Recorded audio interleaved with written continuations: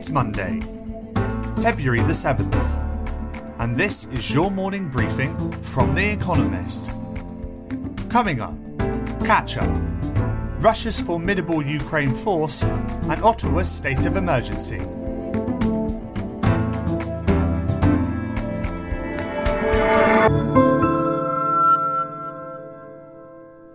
First, the world in brief. Russia now has in place an estimated 70% of the combat forces needed to mount a full invasion of Ukraine, according to American officials. America said it would send nearly 3,000 soldiers to NATO allies in Eastern Europe, although these would not be deployed to fight within Ukraine. On Monday, Emmanuel Macron, France's president, will fly to Moscow to urge Vladimir Putin, his Russian counterpart, to back down from the conflict. The mayor of Ottawa declared a state of emergency as protests by lorry drivers against the vaccine mandate intensified, threatening to overwhelm police in the Canadian capital. Parts of the city's downtown area have been blocked for a week by trucks forming a quote, freedom convoy. Demonstrations, which have broadened to encompass more general anti-government sentiment, have since spread to other big Canadian cities. Spain's Prime Minister revealed plans to launch the country's first official investigation into sexual abuse committed by Catholic clergy.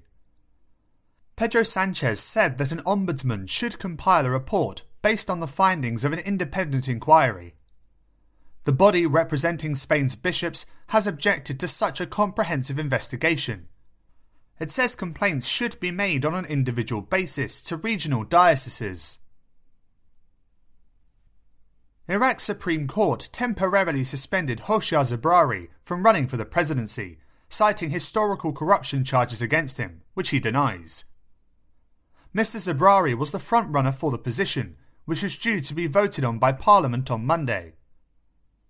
But MPs in the largest bloc in Parliament said they would boycott the session, making a vote unlikely. Peng Shuai denied ever having accused anyone of sexual assault. Last year, in a now-deleted social media post, the Chinese tennis star claimed that a former Communist Party grandee had forced himself upon her. On Sunday, she told L'Equipe the allegation was, quote, an enormous misunderstanding. The interview, however, was restricted. The French newspaper had to submit questions in advance, while a Chinese official sat in and translated Miss Peng's responses. Investors withdrew an average of $61 million from digital asset vehicles each week in January, the quickest pace of withdrawals from cryptocurrency investment products in at least a year. Investors piled billions into such vehicles in 2021, but pulled back in early 2022 as the price of Bitcoin tumbled. Ever tumultuous, Bitcoin's price rose again to nearly $43,000, $8,000 up on its January low point. Senegal's football team won the Africa Cup of Nations, prompting ecstatic scenes across the West African country. The Lions of Teranga beat 7-time champions Egypt in a penalty shootout after a goalless draw, securing the country's first Cup of Nations triumph. The two teams will meet again in March for a place in the 2022 World Cup in Qatar. And fact of the day: $1 billion. The amount of money invested into Chinese metaverse-related technology between September and November last year.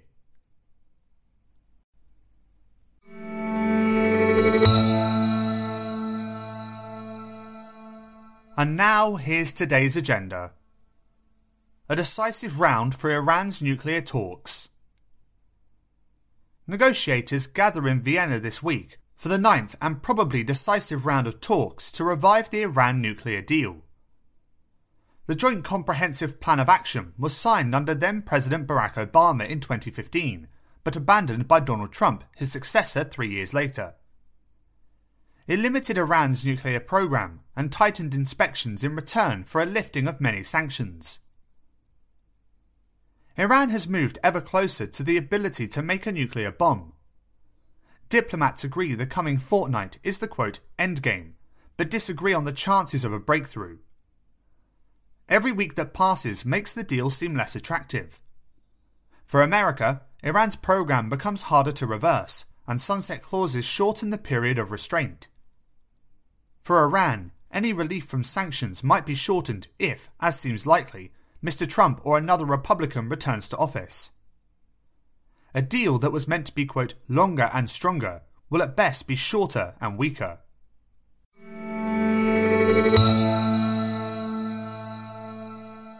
Haiti's political crisis. The plight of Haiti has only deteriorated since former President Jovenel Moïse was assassinated last July. Gangs have amassed power. The economy is close to collapse. Now the Caribbean country's fragile politics, long marred by corruption, are threatened by a dispute over the end of the term of Ariel Henry, the current Prime Minister and President. He took over upon Mr. Moïse's death, and by one reckoning should go on February 7th, the date when his predecessor was due to step down. Two different civil groups have chosen Fritz Alphonse Jean, a former central bank governor, to lead a transitional government in his place. But Mr. Henry sees things differently. He says he will leave only after national elections, which are impossible to hold considering the current instability. Meanwhile, Haitians have been fleeing to America, and many have been deported back, in growing numbers. The turmoil looks set only to worsen.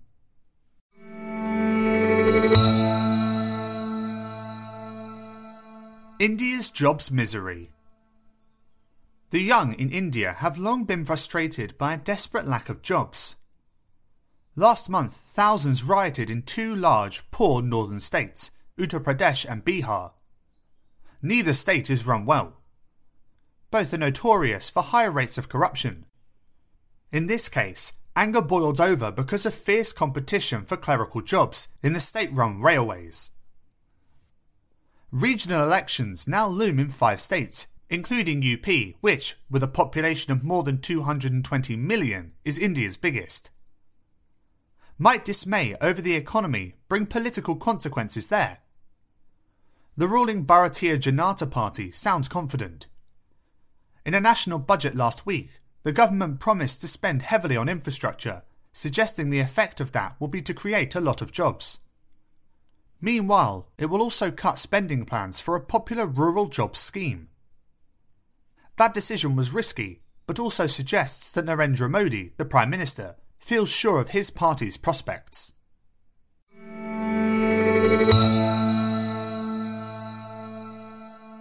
America's chip diplomacy.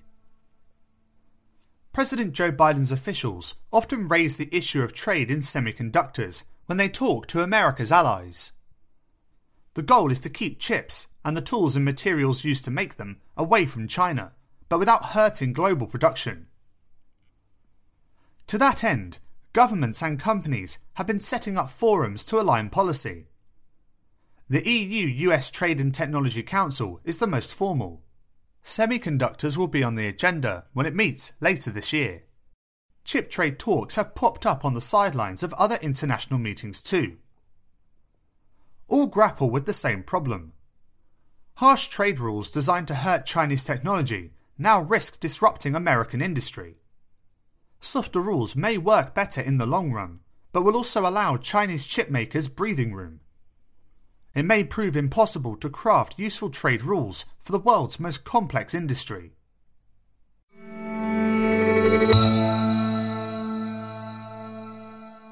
Are the Oscars still so white? In 2016, the Academy of Motion Pictures Arts and Sciences, the organisation responsible for the Oscars, nominated 20 white actors for the top prizes. After an outcry on social media under the hashtag #OscarsSoWhite, the Academy vowed to change. And change it did. Between 2015 and 2020, the Academy doubled the number of female members and tripled those from minority ethnic groups. It seemed to make a difference too. In 2020, voters chose a South Korean farce, Parasite, as Best Picture, the first foreign language film to win the accolade. Last year, Chloe Zhao became the first woman of colour to win Best Director.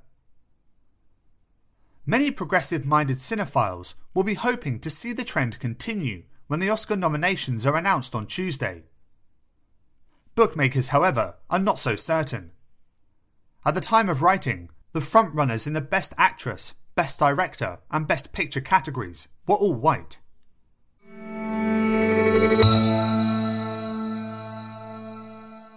Finally, here's the quote of the day from Anne Morrow Lindbergh, who died on this day in 2001. "The wave of the future is coming, and there is no fighting it." That's it from the Economist morning briefing, available every weekday and on Saturdays. You can hear interviews and analysis from our journalists, including our current affairs podcast, The Intelligence, by searching for The Economist on your podcast app, or by asking your smart speaker to play the latest Economist podcast. And as a subscriber, you have access to each week's full edition in audio. Just download the Economist app on your mobile device to start listening.